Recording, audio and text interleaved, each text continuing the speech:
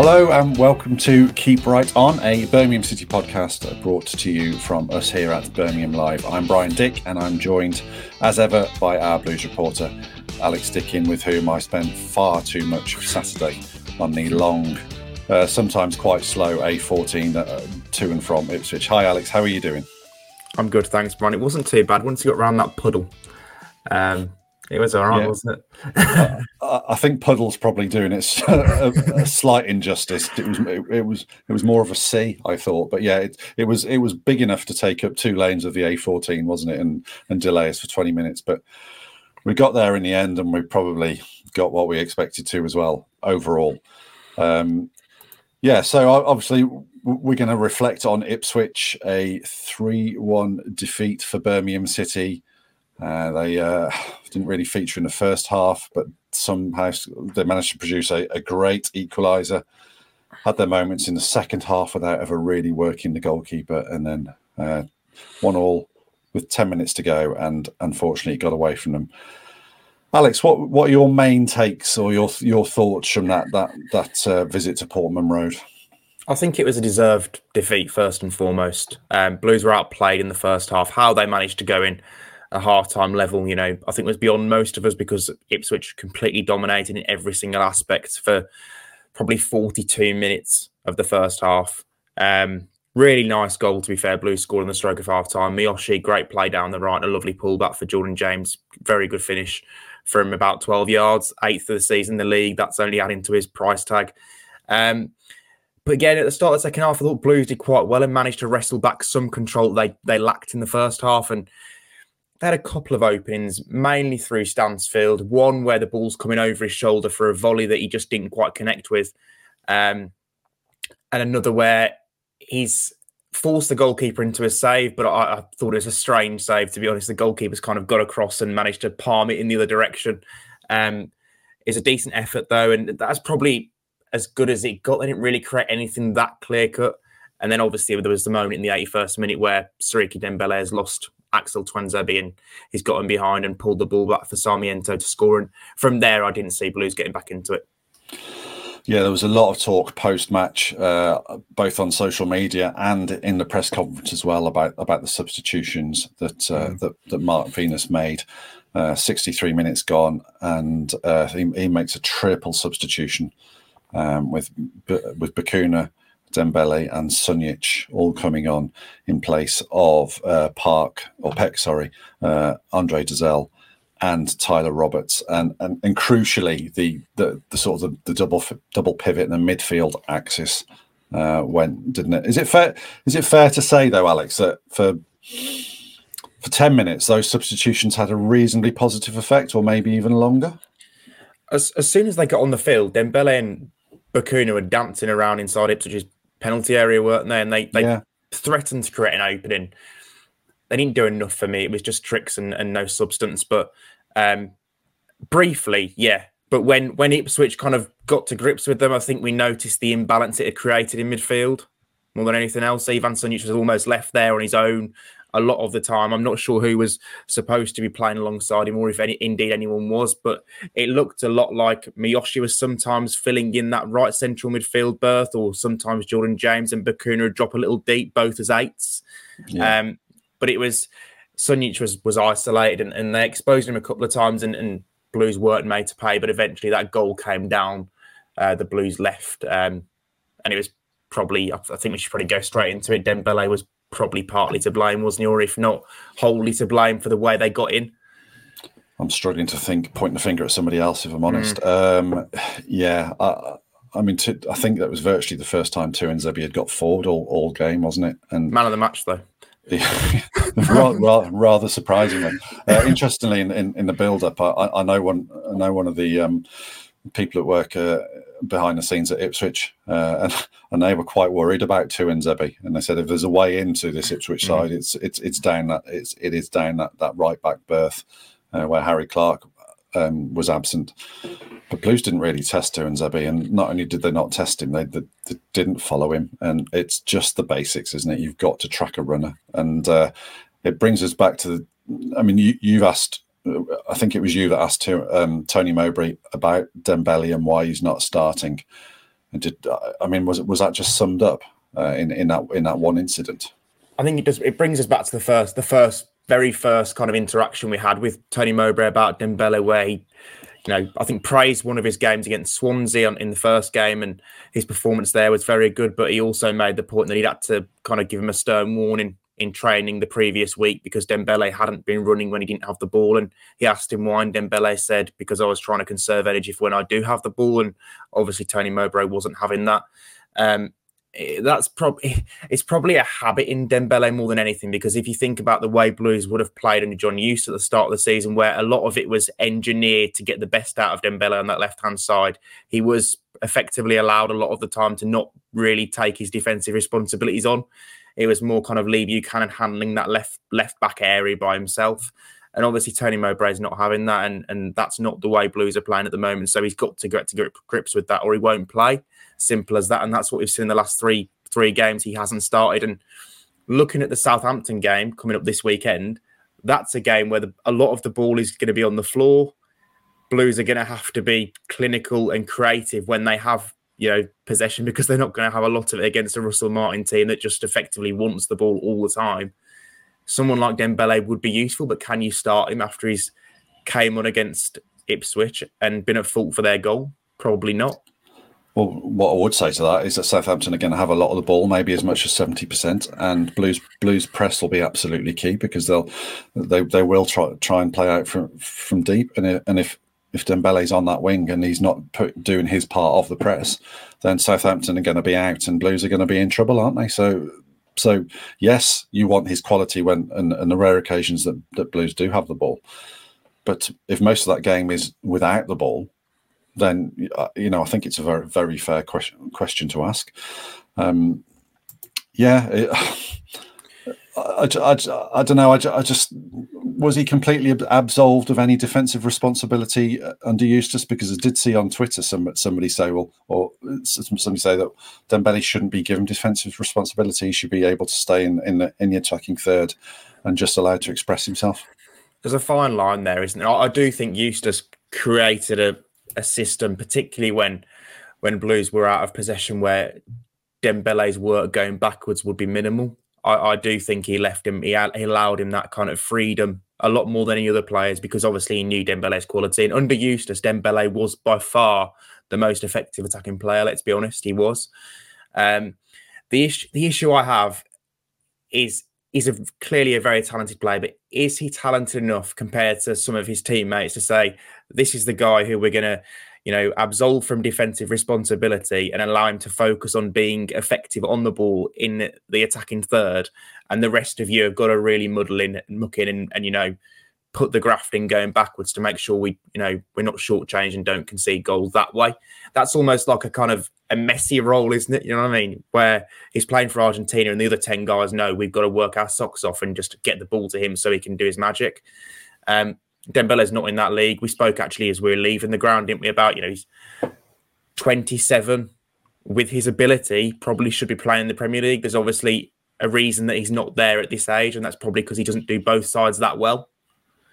Yeah, frustrating, isn't it? Because, you could put us there, you more effectively than me, and the one thing we could do would be to run and to be defensively studious. It seems like a choice, doesn't it? Not to do it, and that's really frustrating because, as you say, the other side of the game has got an absolute bucket loads, and to decide or not to do it or to not try and get better at it, if he has, then I apologise. It certainly didn't look like that he was that engaged with that particular responsibility in that moment on Saturday. I just find it a little bit mystifying because he, as you said, he could have the footballing world at his feet in at least a small way. Yeah, no, I agree, and it was a game of subs, wasn't it? When you think about it, because the Blues subs changed it negatively eventually, and the Ipswich subs were so positive because Amari Hutchinson, I know he came on in the 22nd minute, but he scored the game clinching goal. He was involved in the second goal as well. Jeremy Sarmiento scored the winning goal for them. So it was frustrating. can you criticise Mark Venus for the subs? It's hard. I think it's hard to criticise him because he's obviously in a position that he's probably not normally in, that he doesn't make those decisions on a weekly basis. Tony Mowbray will make those calls, and obviously Mowbray being at the stadium would have the feel for it and know what he needs to do, whereas he can't make those calls, from a telephone, for example. That wouldn't be right, would it? I wouldn't think, because he needs to have kind of that understanding and flow of the game that you get from being inside the stadium. What we do also, Alex, sorry, is what we don't get is we don't get the data that Mark Venus will be privy to. They're all GPS'd up, aren't they? These players, and they'll be, the coaching staff will be, and the analysts will be aware of who's fatigued. And certainly Mark Venus cited that, didn't he, in his post-match press conference, that players were tiring. So we don't have all the full picture that they have. Yeah, and Tony Mowbray has pointed that out a few times when he's made subs previously. I think in the last 3 games we've seen Peck substituted, and around the 60-minute mark, haven't we? And in each of those 3 games, they've probably been sat there, why is he taking him off? He's playing really well, but it's obviously something to do with his data, having not played that many games before joining Blues in the previous, 2 or 3 months. So they need to look after these players because you can't have them break down. Blues have got a long way to go in this season. You don't want to be without a key player for those matches. It's a double-edged sword, isn't it? I suppose you're damned if you do and you're damned if you don't. Yeah, exactly. Moving on, and the day wasn't helped by results elsewhere, was it, Brian? I remember when I got into the press room afterwards, and you pointed out that most of the teams beneath Blues in the championship table had actually won. I looked at it, and it's 6 of 8 teams below Blues had won at the weekend. Even Blackburn had got a point against Norwich to leapfrog Blues. So Blues are now in 18th, 6 points above the bottom 3 with a game in hand. I am going to actually include a nifty little graphic for those watching on YouTube right now, the league table. It looks a little bleaker now, Brian, than it did, doesn't it?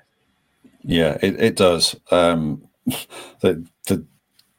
The gap to the bottom 3 has halved, hasn't it? In the space of a weekend, it's now down to 3 points. Blues do have a game in hand. That's only fair to point out. I often think that goal difference is quite an accurate sort of indicator of how good a team is.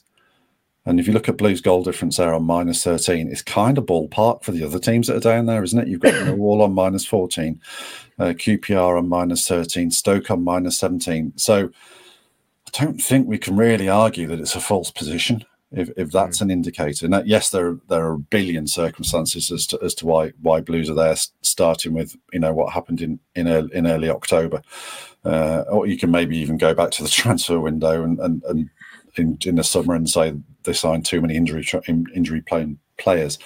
There's not time for that inquest now. So there are lots of reasons there, but the table tells its story after 33 games, doesn't it? And other teams have played 34. Just wins and points are needed. I suppose the only one crumb of comfort I would draw from the weekend is if someone like Plymouth can go to Middlesbrough and win, or QPR pull off another surprise. There are shock results, and there's no reason to think that Blues won't produce some of their own shock results as well. Yeah, no, I agree. And the game in hand is against Middlesbrough, isn't it? So hopefully that's one of the difficult games coming where Blues can take 3 points. We seem to be talking about this every single week on the podcast because the picture changes constantly. That's the crazy nature of the Championship. I think a few weeks ago you said Blues weren't in a relegation battle, and then the next week it was like Blues are in a relegation battle. Brian, what are you thinking now? For me, it's Blues are in a relegation battle until they aren't, and at the moment, because of the results and because of the 2 games coming up in quick succession, in particular against Southampton and Hull, which on paper you would expect Blues to lose against a team that's I think 4th in the league and the other that's 6th. Blues could be teetering right above the bottom 3, if not 22nd, by the time they face Millwall at the Den on March 9th. So I still think Blue squad is too good to go down. It's got too much quality in there. It shouldn't be in this position. But they're down there for a reason, like you say, and they've got to get out of it. My belief is still that Blues will stay up, but I think there's going to be a horrible turn to come where they could even end up being the 22nd place team, because I think that will change multiple times between now and May. Yeah, well, there's still what 36, 39 points to play for, so it will absolutely change. I mean, when you asked me, are Blues in the relegation scrap a few weeks ago, I would have said no, and then that's changed, and now it's impossible to say that they're not, isn't it? Really, one more weekend of negative results, and then and then there may be 1 point outside the relegation zone, or just in it, or 2 places above it, or something like that. It'd just be illogical to say that that they can't go down. I don't think they will go down, like you, but it'd just be defying all the evidence and all the numbers to say that they can't go down. The one thing that worries me, you look at the 11 and you say good keeper, great right back, right backs in fact, absolute quality with Peck and Dazelle in the middle of the park. Stansfield's a good player. JJ's having a season of his life. There's so many reasons to be positive. I suppose the one thing that bothers me massively is the defensive lapses.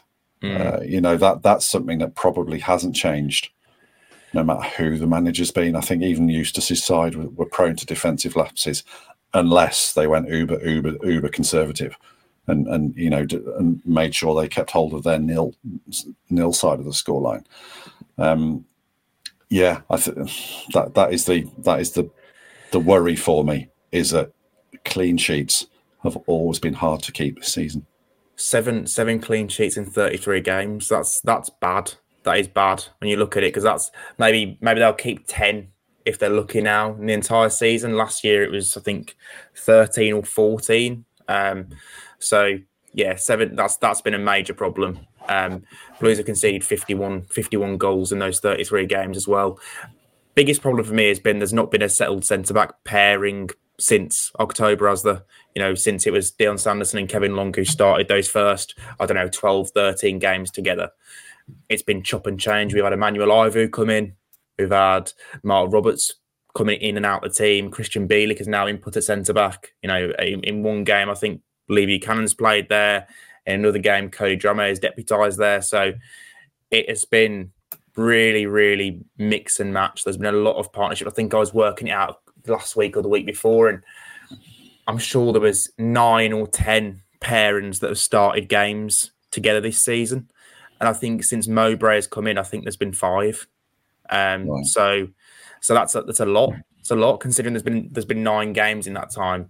There needs to be a settled pairing, and I think that question is going to come up later, actually, in the question and answer section. But for me at the moment, the pairing that kind of filled me with confidence over the last 3 or 4 weeks has been Christian Bielik and Mark Roberts, and obviously that was broken up with Bielik getting injured before the Ipswich game. Yeah, absolutely, and more than those 9, 10, 11 combinations. There's been a back 3, there's been a back 5, there's been a back 4, hasn't there? As well, it's the variables have been ever shifting, and I think most managers will tell you, you build from the back.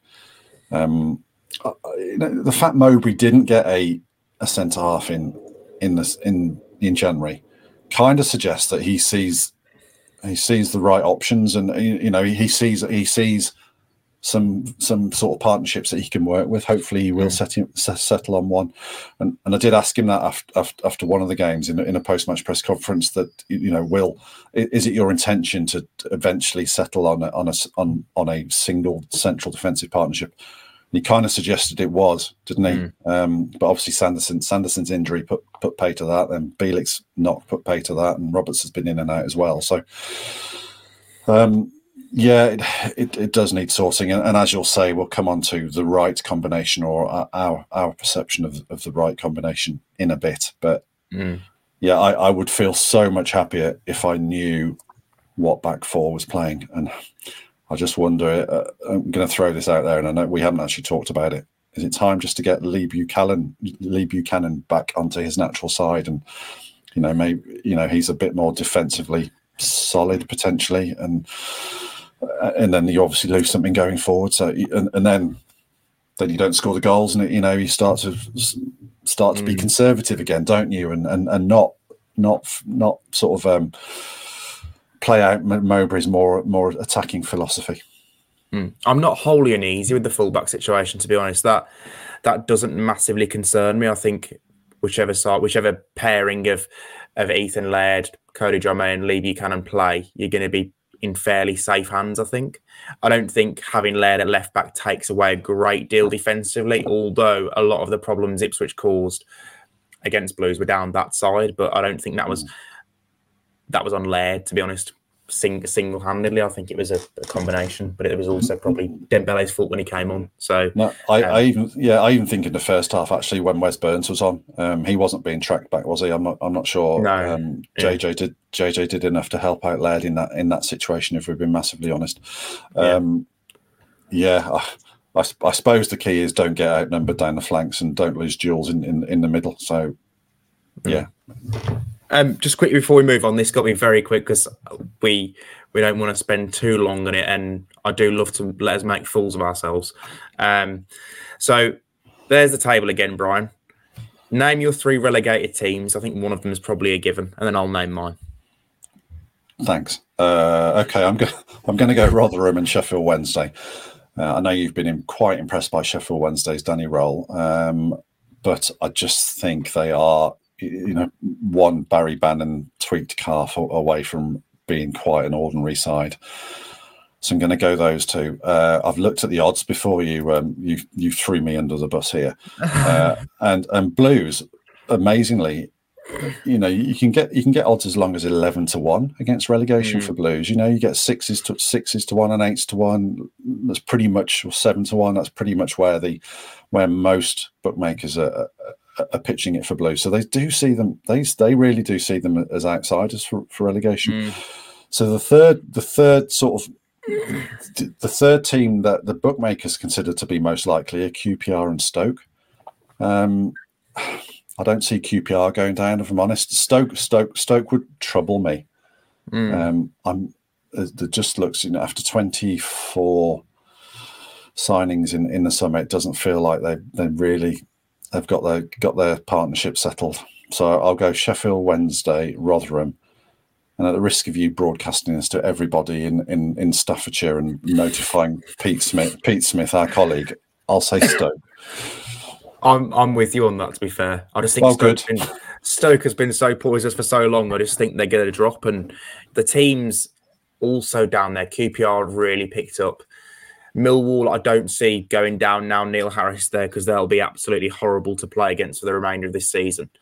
And the others as well, I just think it will be Stoke. I think they've made too many errors on the recruitment side over the last few years, particularly in the summer. I just think they're going to eventually pay the price for it. It's going to catch up with them, and I think that's going to be this season. I might be wrong; they might have gone a good run, but that's just the way I feel at the moment.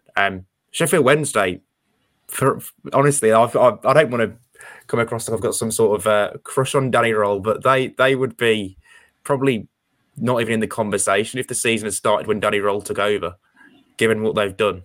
I think all of their 9 wins have come under him, and he took over in October, around the time when Blue started sinking. But yeah, on squad wise, them and Rotherham are the worst teams in the league, but I think Stoke will join them. Moving on to the questions and takes. Takes first. I've had a fair few good ones this week, to be fair. Thanks for sending those over, and as ever, we appreciate it. I hope you'll keep doing it. Matt Hawkins lost control of the midfield after Peck and Dazelle were dragged, invited the pressure onto us in the last 15 minutes and paid the price. No complaints with the results, have to be better against Southampton. Brian, I think we both agree on the midfield point, don't we? We've mentioned that we're not sure on the variables surrounding those substitutions, whether there was injury or potentially fatigue at mind, which Mark Venus alluded to. But Blues do have a lot more control, especially in possession when Peck and Dazelle are on the field. I thought Peck was playing really well, to be honest, for probably the 30 minutes before he was substituted. end of the first half and first 15, 20 minutes of the second half. I thought he was really effective and was getting some quite harsh treatment from the Ipswich players. I particularly enjoyed it when Massimo Luongo fouled Peck and Koji Miyoshu ran over and shoved him to the ground. He seemed to be backing his teammates' corner there, but yeah, they were always going to be a miss, weren't they? Brian Peck and Dazelle, two good players. Yeah, and as we said, they were, and as we said earlier, it wasn't an immediate effect because I do think Bakuna and Dembele brought a little bit of spark to Blues in the first sort of 5-10 minutes that they were on. I think that the plan was for Sunjic to man-mark Connor Chaplin, potentially. I think Mark Venus mentioned that afterwards. But they just got played around. He got played around, didn't he? You know, if Hutchinson would come inside and Ross Broadhead was there as well, and obviously Chaplin's good at finding space. Just got played around. So I don't know that the Blues midfield was ever massively to grips or had huge amount of control on the game. But, you know, whatever little control that they had, I felt that did go, you know, once Ipswich figured out what Blues were trying to do to them. Pink Panther, I started the day thinking it's Ipswich, it'll be a tough game. Probably can't judge too harshly if we lose, etc. Then Millwall produced Coop and Buster and wins for QPR, Sheffield Wednesday, Huddersfield and others.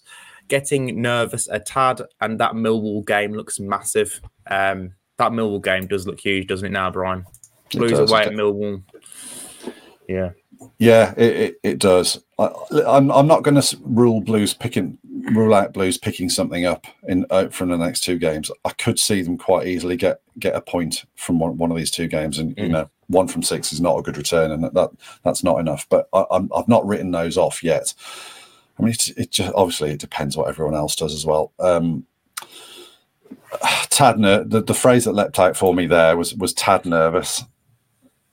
I think that probably sums up where I am a little bit. I'm not, you know, excuse me, there's been times in the last 10 years when I've been more than a tad nervous. There's been times when I've been absolutely fraught, you know, that Blues would go down. I'm not there now, but I'm much less calm or about it than I was 4 days ago, I've got to say. Yeah, I think I'm on the same page there, Brian. Monster Mowbray. What a take this is. This is a belter. I'm going to enjoy reading this. To Brian, I'm glad you're not the one handing out new contracts at the club. Really don't see how Etheridge justifies a new contract, even as a number 2. Get someone in who could actually play with the ball at their feet. Go on, Brian. Well, I'm glad I'm not the one handing out the contracts as well, and I'm sure everyone else is. So I think we agree on that. What at the risk of covering old ground, I just sense that I wouldn't be massively in favour of keeping Ruddy as a number 2 personally. I think if you're picking the potential better of the two goalkeepers in terms of, you know, being your number 2 and coming on in an emergency, I potentially would go Etheridge. All I've done there is restate my opinion. I haven't really explained it, have I? Just Etheridge is a bit younger. Okay. Listen, he's not great with his feet. I get that, and he wouldn't be the number 1. And potentially, you know, you don't ever really want to play in number 2 goalkeeper, do you?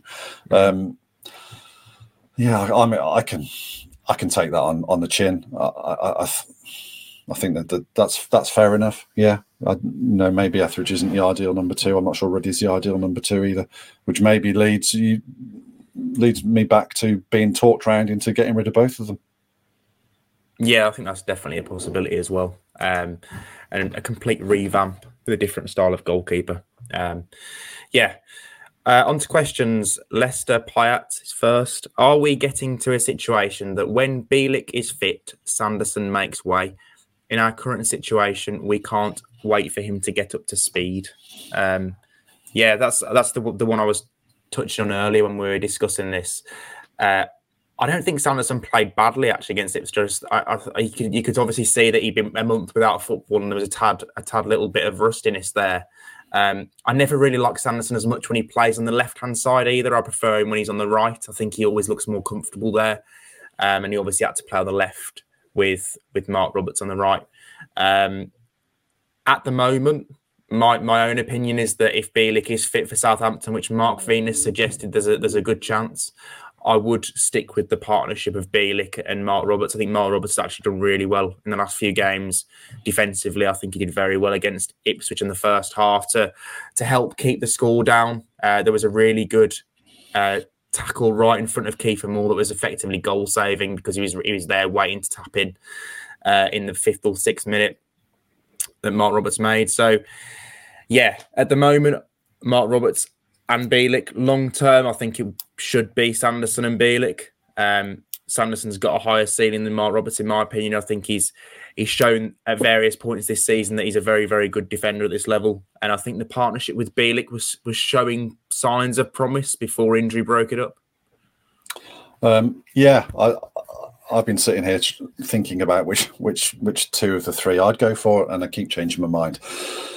That's bizarrely the one I would say Roberts would be the one, and it would be picking the other one for me. And I know I'm getting a bit of a reputation as an arch defender of the Mark Roberts Protection Society, but I thought he had a good game on Saturday, and everyone's going to point at the flick on that Kiefer Moore got for the third goal. But that, to me, it's the curse of the centre back, isn't it? You can defend like a hero for 89 minutes, lose one duel, and therefore a goal, and it looks like you've had a bad game. I don't think Roberts had a bad game. I thought Roberts stood up to Kiefer Moore pretty well, and Kiefer Moore's an awkward customer because he's built like an outhouse, but he drops off into space just in front of the back four, and then goes to ground whenever you're near him. So I think Roberts dealt with him quite well, I have to say, and until that one flick on. But then, there was absolutely no cover, was there, for that third goal? Yes, Moore got the flick on, but I'm not sure what Blues were doing with the right back position by that stage, to be honest with you. And was it Hutchinson ran through and scored the third? Yeah, so Roberts, yes, for me. It's a flip of a coin between Bielik and Sanderson for me. I think potentially I would go Sanderson because of the captaincy thing. I think just about. I'm not massively sold on Bielik as an out and out defender. I think we've seen him get beaten at the front post for goals, haven't we? In the time that he's been here as well. Then, so you gain a little bit potentially in defence with Sanderson and lose a little bit without Bielik. So pick your poison. I'll say mine's Sanderson and Roberts for now. There's a mistake in Bielik, isn't there? To be fair, when he's at the back, I think we saw that against Sunderland, where just before half time there was almost second goal. I think through Mundle when he got in. Bielik took a loose touch and he got in behind and outwitted him in the box and really made a good save. So he does tend to let it bounce a lot, or too much, doesn't he? Yeah, Bielik as well. Yeah, whereas Roberts and Sanderson do just tap the ball, don't they? I think the benefits of Bielik being at the back is obvious in that he's better at playing out. He sees those passes through into midfield better than the centre-backs Blues have see them. So I think that if he's fit, I do think he'll come back into the starting 11. And I think because of Sanderson's lack of game time, I think it'll be at his expense. Yeah, fair. Next one from John Ramsey, and this is particularly pertinent because we were speaking about this last week, Brian. What do you know about Ashley Cole's involvement with coaching? It seems more involved now Rooney has gone. I think that's fair to say, isn't it? He has been far more involved since Wayne Rooney left the building, and obviously Carl Robinson also went and John O'Shea went as well. There's only Ashley Cole and Pete Shuttleworth remaining at Blues from Wayne Rooney's appointed coaching staff. And Cole, from what I'm told, has been very involved in the grass. He's been almost empowered by Tony Mowbray and Mark Venus to take on more responsibility that he didn't have under Wayne Rooney. I remember when I went to go and see that session that Wayne Rooney put on, Ashley Cole did 10 minutes of set piece coaching at the end. Very limited involvement. And obviously we know he's a coach that's got a fair bit of experience now as a number two in the Premier League and also with with England 21s working under Lee Carsley. So he's obviously someone in the development phase. But yeah, from what I'm told, he's now far more involved than he was when Wayne Rooney was in charge. Yeah, I was watching the warm-up on Saturday at Ipswich, and it was Ashley Cole that was in the middle of the outfield players, the 10 outfield players, giving quite a rousing sort of, not a pre-game speech or anything like that, but, just trying to increase the intensity and get into the place. He was quite animated, actually, and that's the first time I've seen Ashley Cole really on the front foot and taking that lead. And as I think the word you use there is a good one. Mowbray's come in and empowered Cole, and I think when we asked Mowbray about who he was going to bring in for his backroom team right at the very outset, his default position was, well, let's see what we've got. Let's see if we can develop some coaches as well as some footballers, and that's Ashley Cole certainly seems to be getting that opportunity. Liam Pearce, what do you think the main reason why Buchanan isn't playing at the moment is? Quite straightforward, this, isn't it? Yeah, go on, Brian, because I think Buchanan explained this himself to you. Yeah, he did. Yeah, he did. After the Leicester FA Cup tie, Blues put Buchanan up for interview, and I asked him what the manager had said to him, and he said, "Play forward more," and it was literally that simple. So yeah, we could spend the next 5 minutes talking about why Lee Buchanan isn't playing, but I think that is basically the answer. He wants the adventure of Ethan Laird on the pitch, and is Drame better than Buchanan going forward? He probably is as well, isn't he? He's got 5 assists, hasn't he? So I suspect that I think those are all the stats, and that's all the information we need to know, unless you can shed any more light on it. No, that's bang on. I think the only thing I will say as well is, in that first game that Mowbray had against Sunderland, we noticed how much he was getting onto Christian Bielik, because every time he got the ball, it was caught under his feet, and he was taking seconds to work out what he was going to do with it before eventually passing sideways. And Mowbray didn't want that. He wants players to go forward. And I think not to the same extent, but he was similar in his reaction to when Lee Buchanan was getting the ball in those first 2 or 3 games, in that he wanted him to go forward, and Buchanan was often taking the easy option and going backwards. And that's just something that's been instilled in him over a period of time. Let's be honest, he's a more defensively minded left back than an attacking one. I think he'll eventually get back in the team. I think he'll eventually get it because he's a good player. We've seen that this season, but it's just going to be a case of time for him, I think. Yeah, that's it. Last question from Top of the Cop 1875. Do you think we are currently getting the best out of Jordan James? Is Tyler Roberts doing enough to keep his place? And when do you think we'll see Pritchard? I said last question, you got 3 there, Brian. Do you want to take the Jordan James one first? Thanks. I guess this comes down to what do you want from your midfielders? Do you want 8 goals, or do you want them to be heavily involved all the time? Yeah. JJ is impacting games with his goals, isn't he? He scored an equaliser against Swansea. He scored. Was it Blackburn he scored against as well? Yeah, he did. No. Swansea, Sunderland. Yeah. So he's contributing with goals. The point of the question is he's playing wide-ish on the left, isn't it? And is that the best use of Jordan James's skills? I mean, is it the best? No, he's a ball carrying, sort of strong running midfielder, isn't he? That's going to take the ball upfield, carry the ball upfield, just because of his physicality and his the pace with which he can run with the ball. He gets into good positions in the penalty box, and his finishing is really quite good. If you want your left-sided, I think you want that in the team, and you may want your left-sided sort of the 3 to be more a winger Dembele type. Do you then? So if you want Jordan James in the team, are you then playing him as a 10? In which case you're potentially displacing Stansfield or Roberts, which we'll come on to. Or are you playing him as a 6 in a double pivot? And then I ask you the question, are we getting the best out of JJ in the double pivot? No, I agree with the tone of the question, or the sentiment of the question is that it feels like there's more to come from JJ, and where does he fit in? And I think John Eustace had this issue, didn't he? Really, and where does he fit into this setup? This system as well, which Blues play under Eustace and now play under Mowbray, it doesn't really suit him, does it? You know, I would love to see JJ in a 4-3-3 as one of the outside number 8s. I think that'd be his best position, because he's got a physicality to him that not many central midfield players have, in that he can carry the ball through midfield by himself rather than play through with a pass. That's where I personally think he'll develop long term and become a number 8.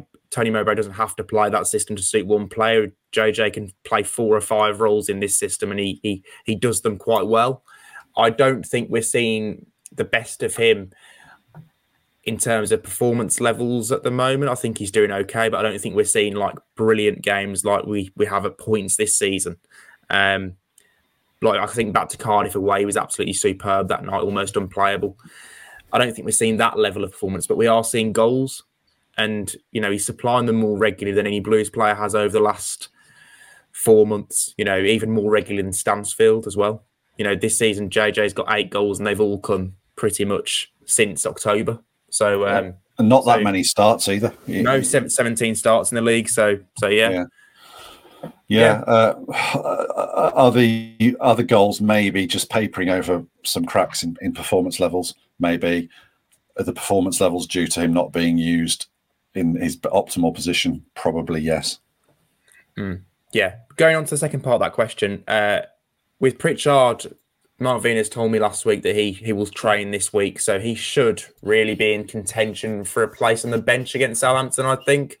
But we'll get, again, later update at the press conference on Thursday.